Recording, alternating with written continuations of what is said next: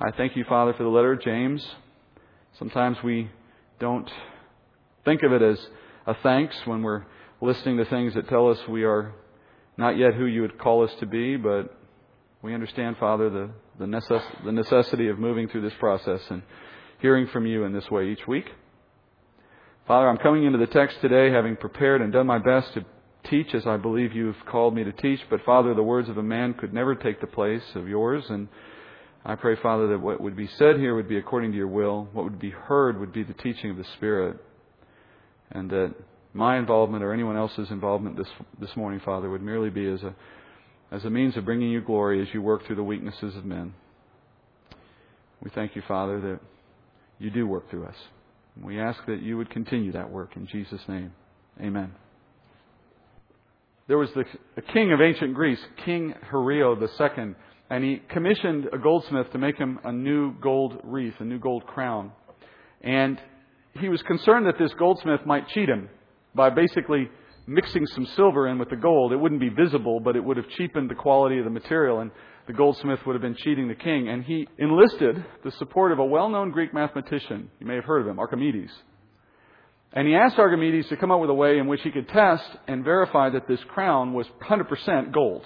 But he couldn't do anything to destroy the crown. He couldn't melt it down. He couldn't take a piece off. He had to leave the crown intact, otherwise it wouldn't be any good. So Archimedes had a difficult task. He had to figure out a way to test the purity of the gold of the crown without doing anything that destroyed the crown.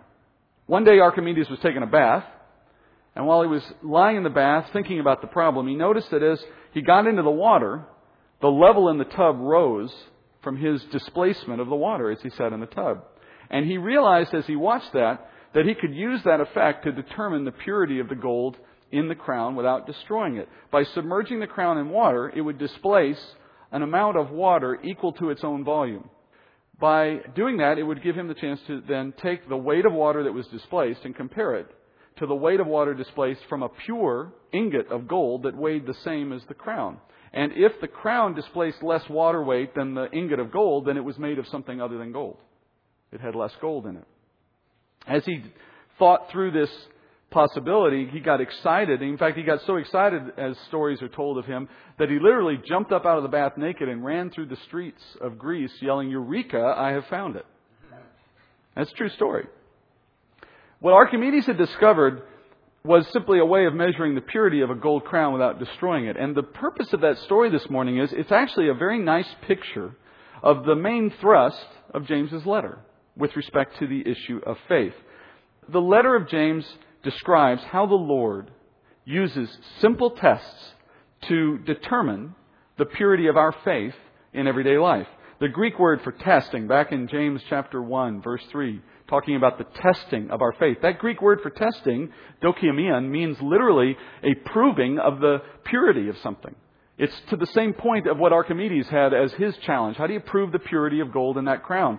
And James says God is all about testing the purity of our faith through different methods, different ways. And just like the Archimedes water test, the tests that God uses to look at the purity of our faith are non-destructive tests. They're not brought upon us to destroy us. They're brought upon us to reveal the purity or the impurities that might be present in our walk of faith. So we could say the Lord is at work in a lifetime of testing for the purity of our faith, to find out if it's contaminated with something or one thing or another. And in chapter 1, the tests that were discussed were tests of trials. The things we don't want to experience, the things that make our life difficult, that come from out of the blue, out of nowhere, and then we have to face that trial in some way that tests our faith. In chapter 2, where we go this morning, the tests change, but not the purpose. Just the kind of test, the manner of testing is going to be changing as the discussion moves forward. And this chapter opens up with an examination of how God tests our faith by our responses to people of varying social distinctions. How do we respond in relationships to people who have different social backgrounds? And in that response, there's a test. Look at verse 1 of chapter 2. He says, "My brethren, do not hold your faith in our glorious Lord Jesus Christ with an attitude of personal favoritism." This is the second test of faith, this issue of favoritism. That's an interesting Greek word, by the way. Favoritism in the Greek. It is prosopolempsia, which is a Hebrew idiom. Idiom is a turn of phrase that doesn't mean what it actually says. It means something else. So in this case, the phrase literally means lift up the face. That's what the word in Greek means. But it's an idiom. It refers to the way we would give attention to someone to the exclusion of other people. Kind of locking eyes on someone, looking up at them. All right, that's the sense of it. It means favoritism, but in that very specific sense.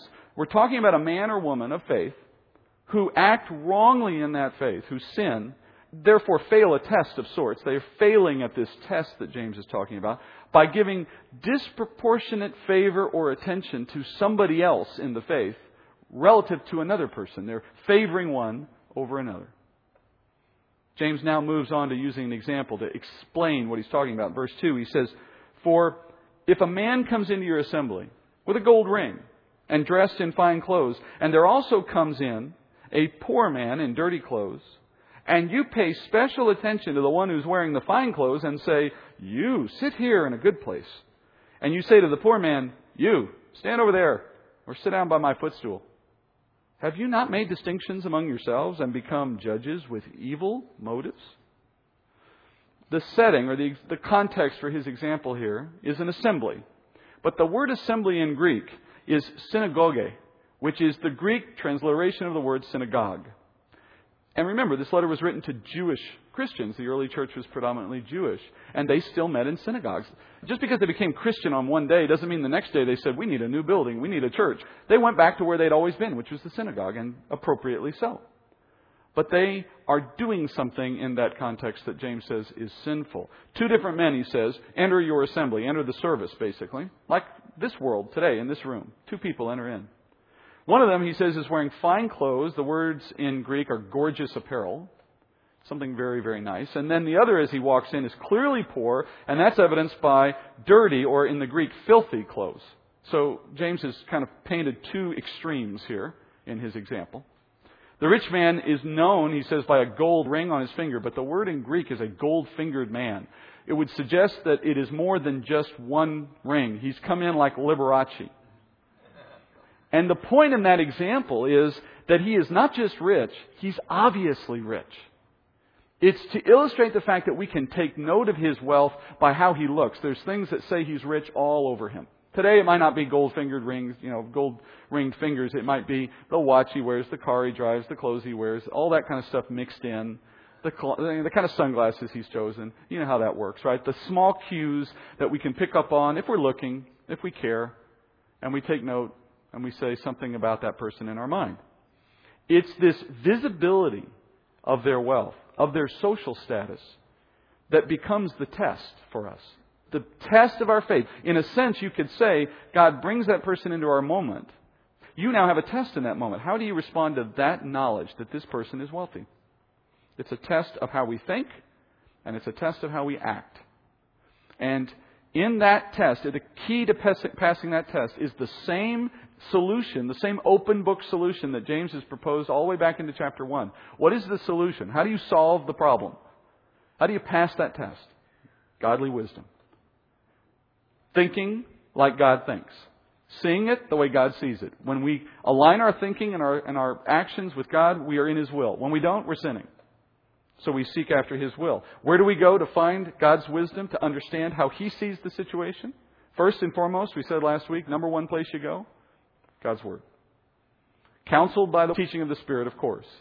Informed as well by our prayer life and by the godly advice of those in the faith. But ultimately, all of those sources have to align with God's will in His Word. That is the gold standard upon which we understand God's purposes. So we go to the Word. And what does the Word tell us? James chapter 2, verses 3 and 4. He lines out the problem first, and then he'll offer the solution. He says, as each of these men walk into your assembly, and he speaks about a particular example here where the church has not done its job well, they are given different attention. The Greek word here for special attention means to regard with favor. The rich man, we know, looks wealthy, so the usher, literally a man or a woman who's got this role, leads them to the best place. I always find it interesting to ask the question, what's the best seat? You see, you might think it's here, but I notice it's empty, so I don't think it's here. Usually it's somewhere in the back, right? There's a joke about a church that they redesigned the church, and they built it out so that it only had one pew in the back, and the pastor says, well, what's that going to do? We need pews everywhere. And they said, no, Pastor, watch. Sunday, you'll see why we've done it this way. And sure enough, Sunday comes, the back pew fills up. And as soon as the last seat's taken, a mechanical engine kicks in underneath the floor, and a belt starts to turn, and that pew just comes right up to the front. And a new one pops up in the back. And after that one's filled up, it just keeps on. And by the time service starts, everybody's filled the church, right? Well, the pastor loved that idea, so he got into the pulpit and was excited to preach under these circumstances for the first time with people in the front row. And as 20 minutes pops by, 25 minutes pops by, he's still talking. As soon as 30 minutes pops by, a trap door opens and he falls through this. So they had solved both problems. So the visibility is this test.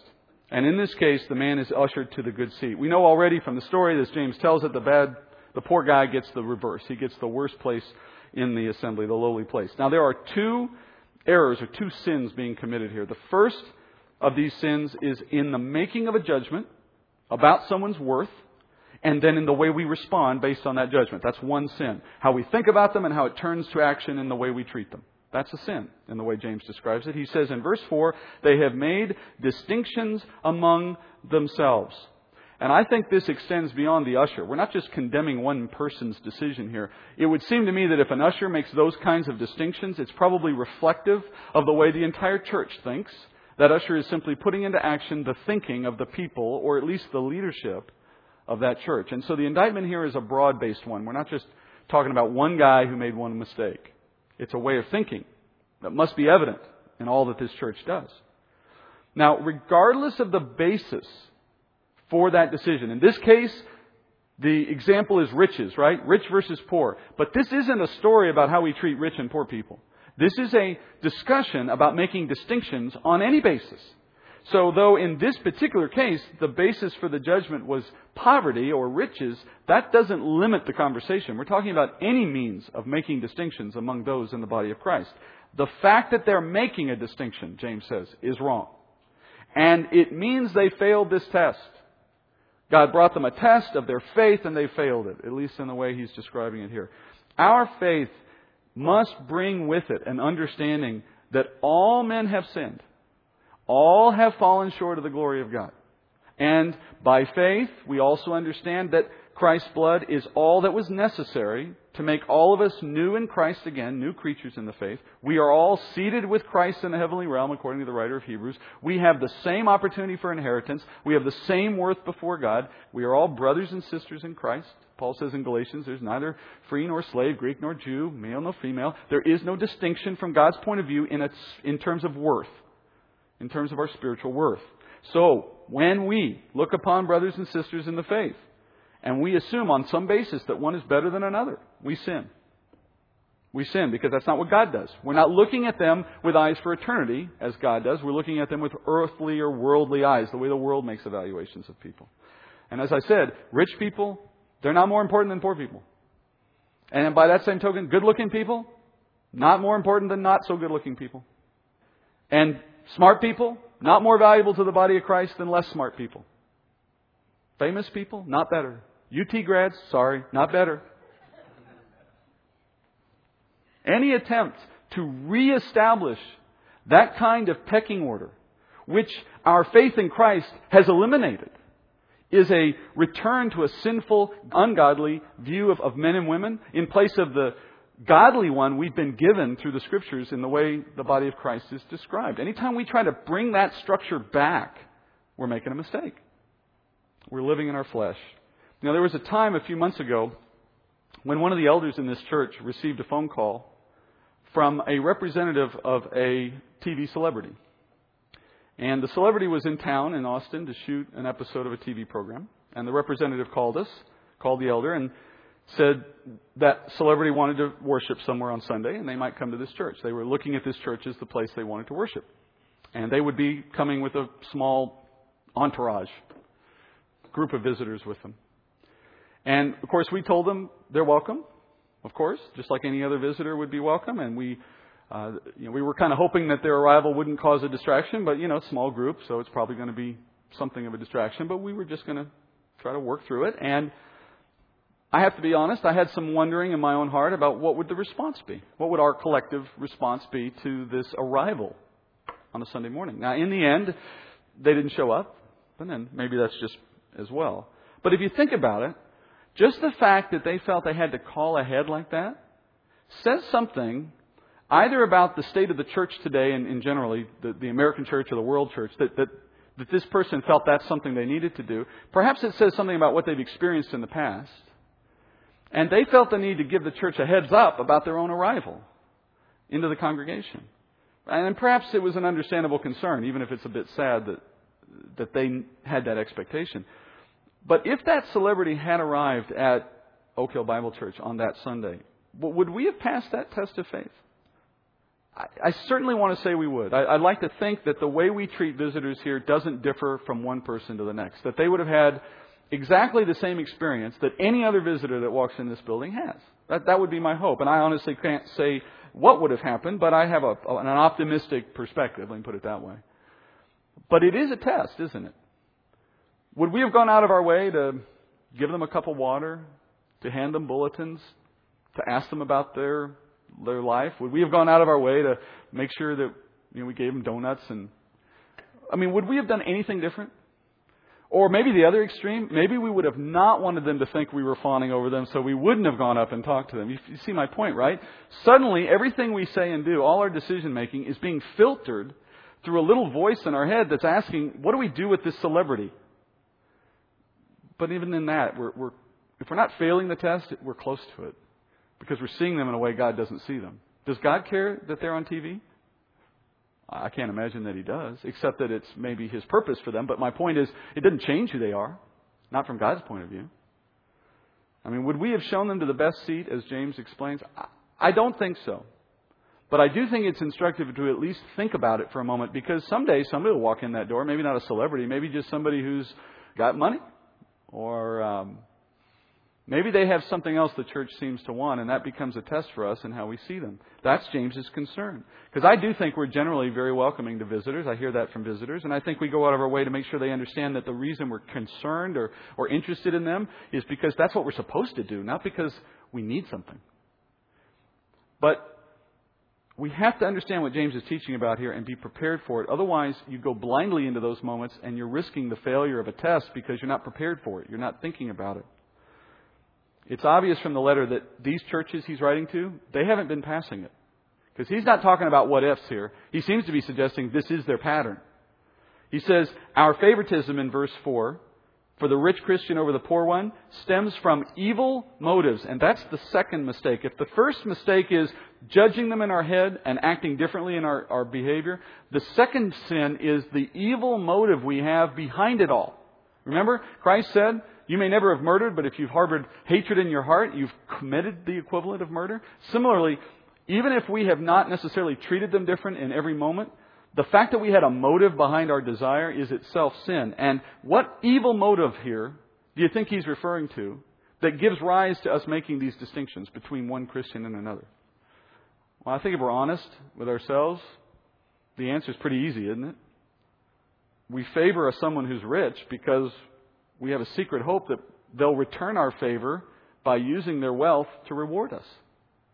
We don't know how. We didn't necessarily even think about what way it might happen. We just have a feeling that there's something about the money that is a lure to us, and we'd love to be a party to it in some way. I think we don't say that to ourselves, but if we get down to the nut of it, when we're honest, we favor rich people because they have money. It's not complicated. And money is a lure. There was a story of an admissions counselor for a seminary who was interviewing a prospective missionary, a student in the seminary. And he asked the obvious questions. Why are you choosing a career in ministry? And the response from the student was, I dream of making $1 million in ministry, just like my father. And the counselor sort of sat back and said, your father made $1 million in ministry? Sort of exclaiming, surprisingly. And the student replied, no, but he always dreamed of it. That's the problem. It's not the making, it's the dreaming. It's the desire. And we can go back to James's letter. Remember, the test came because the guy was obviously rich. If he walked in looking like anyone else and just happened to have money, you wouldn't know it, so you probably wouldn't treat him differently. The sin of it is because we think we see something in that person that's going to help us, we go after him. Whether it's personal, we think they're going to help us personally, or maybe just the church. And let me throw another test on the table that may be more likely the kind of thing that comes to our minds, and therefore it's more likely the sin we're susceptible to. Small churches, what do we want the most? People. Why? Because we love what we have and we want to share it and we don't want to see it go away. That's the honest answer, isn't it? And because if we can minister to them, it's a blessing to them and to us. So when someone comes, we say, we hope you like it. We hope you'll stay. And it's an honest desire, but be careful. Because the test of the faith in that is, what are we willing to do or think or say to that person that we don't do to the folks that are here every week because we're so interested in having them stick around? That's a favoritism in itself, and we have to be careful. We want people to be here, but we want God to send the right people, and we don't want to be disproportionately welcoming to those who we think may be able to help us in any way. That's not being fair. And that's not being what God wants us to be in being even-handed. I don't want us to do less as a result. I want us to do more for everyone as a result, right? The answer is favor everyone equally good, not withhold your favoritism so that you don't run the risk of being unequal. James then gives us the wisdom now to deal with that test, how to face it. In verse 5, he says, "Listen, my beloved brethren, did not God choose the poor of this world to be rich in faith and heirs of the kingdom which He promised to those who love Him? But you have dishonored the poor man. Is it not the rich who oppress you and personally drag you into court? Do they not blaspheme the fair name by which you have been called?" Let's stop there, because James just gives us here the godly view, God's viewpoint on poor versus rich. Just off the top of my head, I remember Jesus saying to the disciples who criticized the woman for taking her alabaster perfume bottle and giving all of it to Christ. They said, well, that should have been sold and given to the poor. Remember, I think it's Judas who says that. And Jesus' response is, you'll always have the poor. You won't always have me. Now, He's not saying it's good that there's always going to be poor. He understands it's just the reality of the world we live in this day and age. But His point is, if your heart is for the poor, understand there's always going to be poor, and that's the reality of this world. We may be counted one of them, depending on who you talk to. But God chose the poor, James says, to be rich in faith, to be heirs of the kingdom. So when we show the poor scorn or just simply dismiss them or don't pay any attention to them, we dishonor them, he says. We dishonor that person. The Greek word for dishonor is atamazo, and it literally means we treat them shamefully. We treat them shamefully. And I think the shame is shared. I think they feel ashamed, and we are being shamed by our treatment of them. We treat them, in a sense, I guess you could say, as if we are ashamed of them or ashamed for them. You know, we may not feel like we're the kind of person to fawn over the wealthy. Maybe not. But do we have the other side of the problem? Maybe. If the person walks in here just looking like they're one meal away from starving to death, or they come in here looking like they haven't had a clean pair of clothes on in a month, or this church, being by a highway, gets those kinds of visitors from time to time, how do we respond? Are we treating them any differently than anyone else? If we see them with eyes for eternity, we then know they share the same future we have if they know the Lord. Do you understand that? That this life we live in right now that feels so real and lasting is so temporary and unreal from an eternal point of view. When it's over and we look back on it, we're going to realize just how short it was. And then we'll be living in an eternity with risen brothers and sisters in the Lord, some of whom we had the chance to minister to and with in the years we lived here on earth. And we're going to feel some regret, we all will to some extent, for the fact that we didn't see them with eyes for eternity. We didn't realize when we were being unkind to them or ungenerous to them that we were going to live with them for eternity. Forgetting that for a moment and turning to them in those moments, recognizing them as our eternal brothers and sisters, would have changed our perspective. And James says something here very, very important, theologically important. He says, God chose the poor. That's echoed by something Paul says in his letter to the Corinthian church in 1 Corinthians 1. He says, verse 26, to that church he says, for consider your calling, brethren, that not many were wise according to the flesh, not many mighty, not many noble, but God has chosen the foolish things of the world to shame the wise, and the weak things of the world to shame those which are strong, and the base things of the world, the despised, God has chosen. The things that are not, so that He may nullify the things that are, so that no man may boast before God. What he says, what Paul says and what James is saying is, God has, by design, by His sovereign will and choice, created a church made up largely of misfits. He is saying, look among you, brethren. There's not many of us wise, not many of us noble. We are misfits in the sense of how the world would see this congregation, any congregation. We're the outcasts of the world. And God intended it to be that way. He chose, or He selected in the terms of the Scripture, those who would become part of the church in Corinth. And He did so in Corinth's case among the poor of the city. By and large, the church in Corinth was a church made up of poor, uneducated misfits, which gives rise to the critics in the rich and wealthy classes who look on those in the faith and see them as those who need a crutch, right? You've heard that term?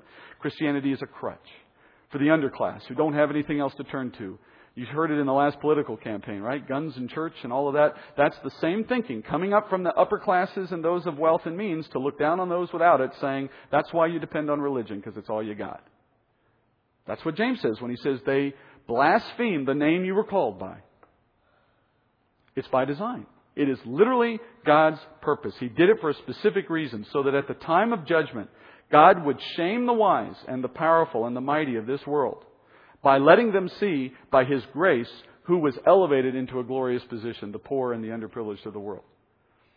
So the least of the world are being lifted up by faith, and they will receive a glorious inheritance, while those that the world thinks of as wealthy and powerful will be shown, as Jesus says in the letter to Laodicea, in the book of Revelation, these rich and powerful, in the end, will be shown to be who they really are, wretched and miserable and poor and blind and naked.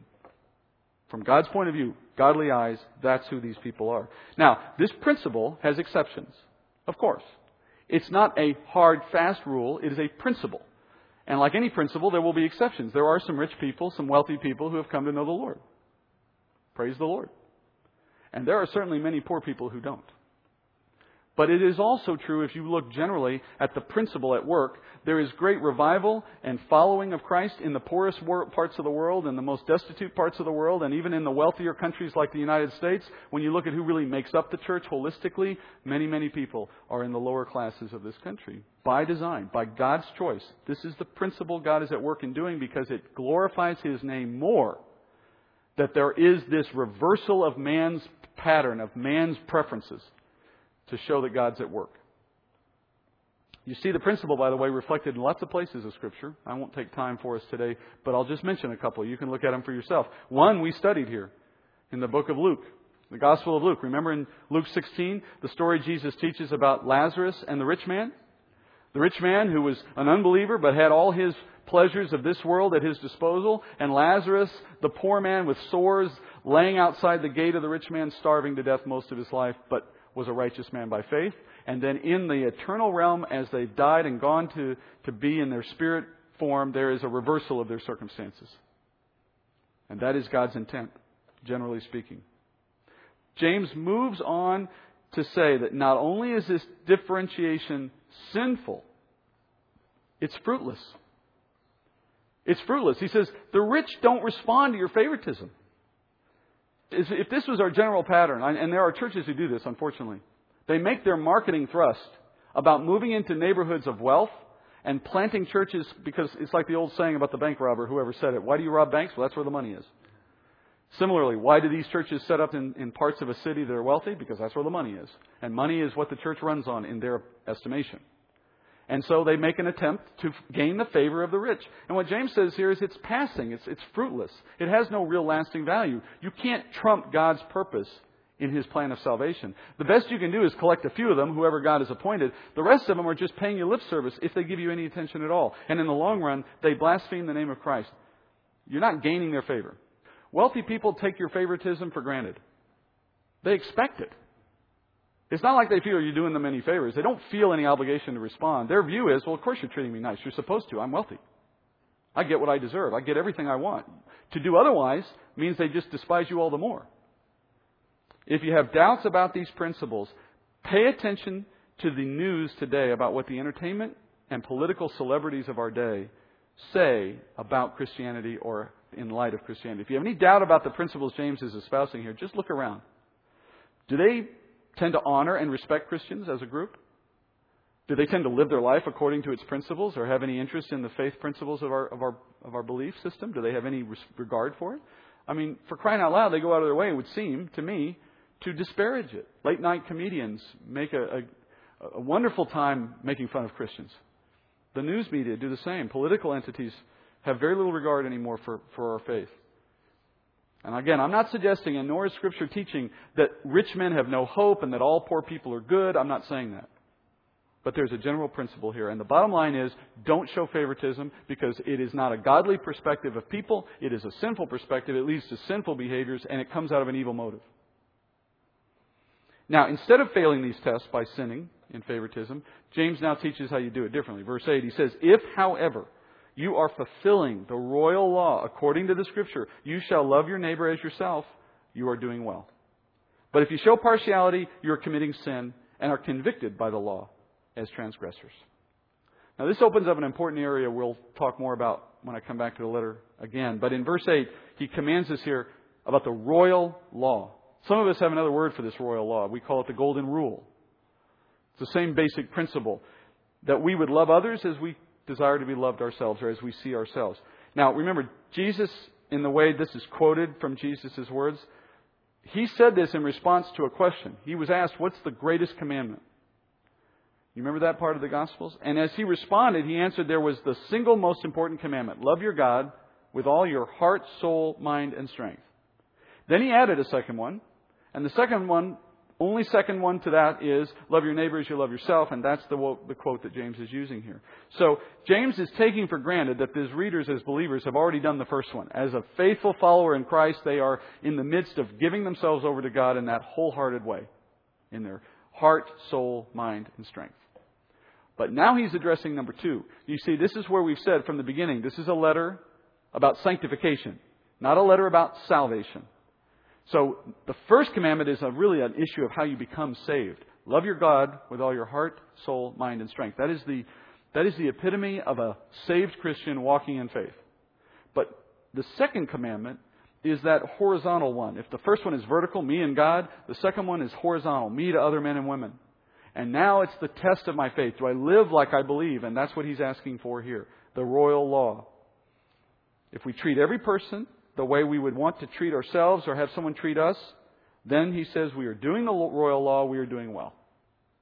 Do you think that's easy? Treating other people the way you want to be treated? Do you realize how ever present that is in your life? From how you drive, to how you park, to how you throw your trash away, to what you watch on TV, to what you say, to what you think about somebody when you watch them at work. I mean, it doesn't stop. That is the ever-present test of whether you are walking your faith. Do you treat, think, act, say, do what you would want them to do if it were you on the receiving end?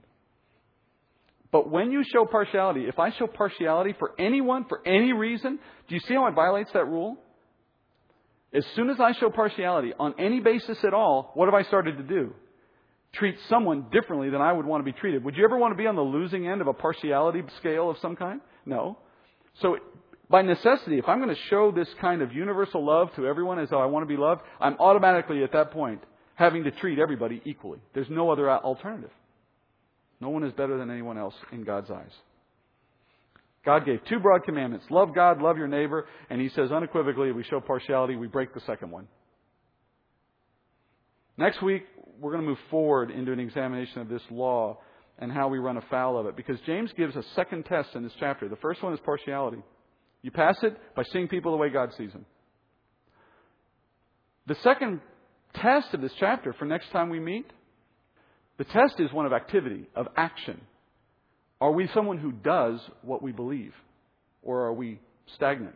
In other words, we've often seen, and you'll probably have already wondered about this, the second half of the chapter is often misunderstood because it's seen to be, at first glance, a teaching about how to be saved or what's required for salvation. And yet, that's never been the topic of the letter and never is. His topic in this letter is fundamentally one of what does the Christian need to do to pass tests? And one test is activity, contribution, living something out, being what you say you are, doing something in response to your faith. We can fail that test. It doesn't mean we have stopped being a Christian. It means we are failing a test of our faith. And that's his second concern in the second half of the letter. Some Christians have been historically seen as going too far in their understanding that the work of salvation was fulfilled by Christ on the cross. and they take it a step too far and they say, well, if all the work required to be saved was done by Christ on the cross, I don't have any work that I need to go do. Well, that's true if you're talking about working for salvation. It's not true if you're talking about keeping a law. You see, the law of Moses, the one that was associated with the Old Covenant, that's been fulfilled in Christ. We aren't under that law anymore. We have no obligation whatsoever with regard to the Old Testament law. All 613 commandments are completely fulfilled in Christ because they were fulfilled. They've been put away from our need to fulfill them. But the mistake is thinking that means nothing came in replacement of that law. And that's wrong. James says there's a royal law. He'll later call it the law of liberty. Paul calls it the law of Christ. There is a law that now attaches to us in the new covenant, which drives our thinking and our behavior now. What is that law? Love your God with all your heart, soul, mind, and strength, and love your neighbor as you love yourself. Think about how exhaustive and expansive that is, and you recognize that the law of Christ is a far more encompassing law than anything offered by Moses. And it covers every moment of our life. That's the law he's about to say we have to keep. We have to be prepared to live according to if we are to pass a test of our faith in that regard. But we'll come back in a couple of weeks when I'm back and we will look at the rest of chapter 2, hopefully, and consider that law. Let's go to Lord in prayer. Heavenly Father, we are thankful as always. We have to be thankful, Father, for the conviction of the Spirit, for we know it's the purposeful way in which you draw us closer to you in a walk that is glorifying to your name. But Father, I pray that there would be a kind of encouragement as well in what we read. The encouragement, Father, to know that we are not working for our salvation. We are just as assuredly going to be a part of that eternal life with you today as we were yesterday or tomorrow. And with that freedom, that liberty now, Father, comes the opportunity to serve you in so many new ways, in a kind of joyful response as opposed to the dutiful weight of keeping a law we cannot keep. I pray, Father, that what James is teaching in partiality would influence our thinking, that we would cease to make distinctions among those we know or meet here or elsewhere, that we can truly say that in our hearts we see all men as you do. I pray, Father, you would give us the wisdom to see that way and to work that way and think that way. I pray we would not desire to show favor for some kind of evil motive. I pray our motives, Father, would always be your motives. And then I ask, Father, that as we contemplate the next part of this letter, that we would be prepared to ask ourselves if we are doing as you've expected by the law that you've given, treating our neighbors as we would desire to be treated, contemplating ways in which we can be more active and purposeful in serving you. Give us a heart, Father, to want to do these things, to seek out opportunity and to accept them when they come our way.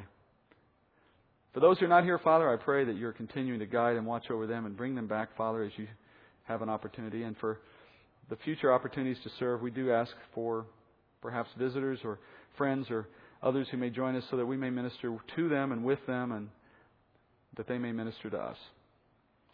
Thank you, Father, for the opportunity to continue meeting here. And we do pray that all that we say and do is pleasing to you and glorifying to your name. I thank you and I praise you in Jesus' name. Amen.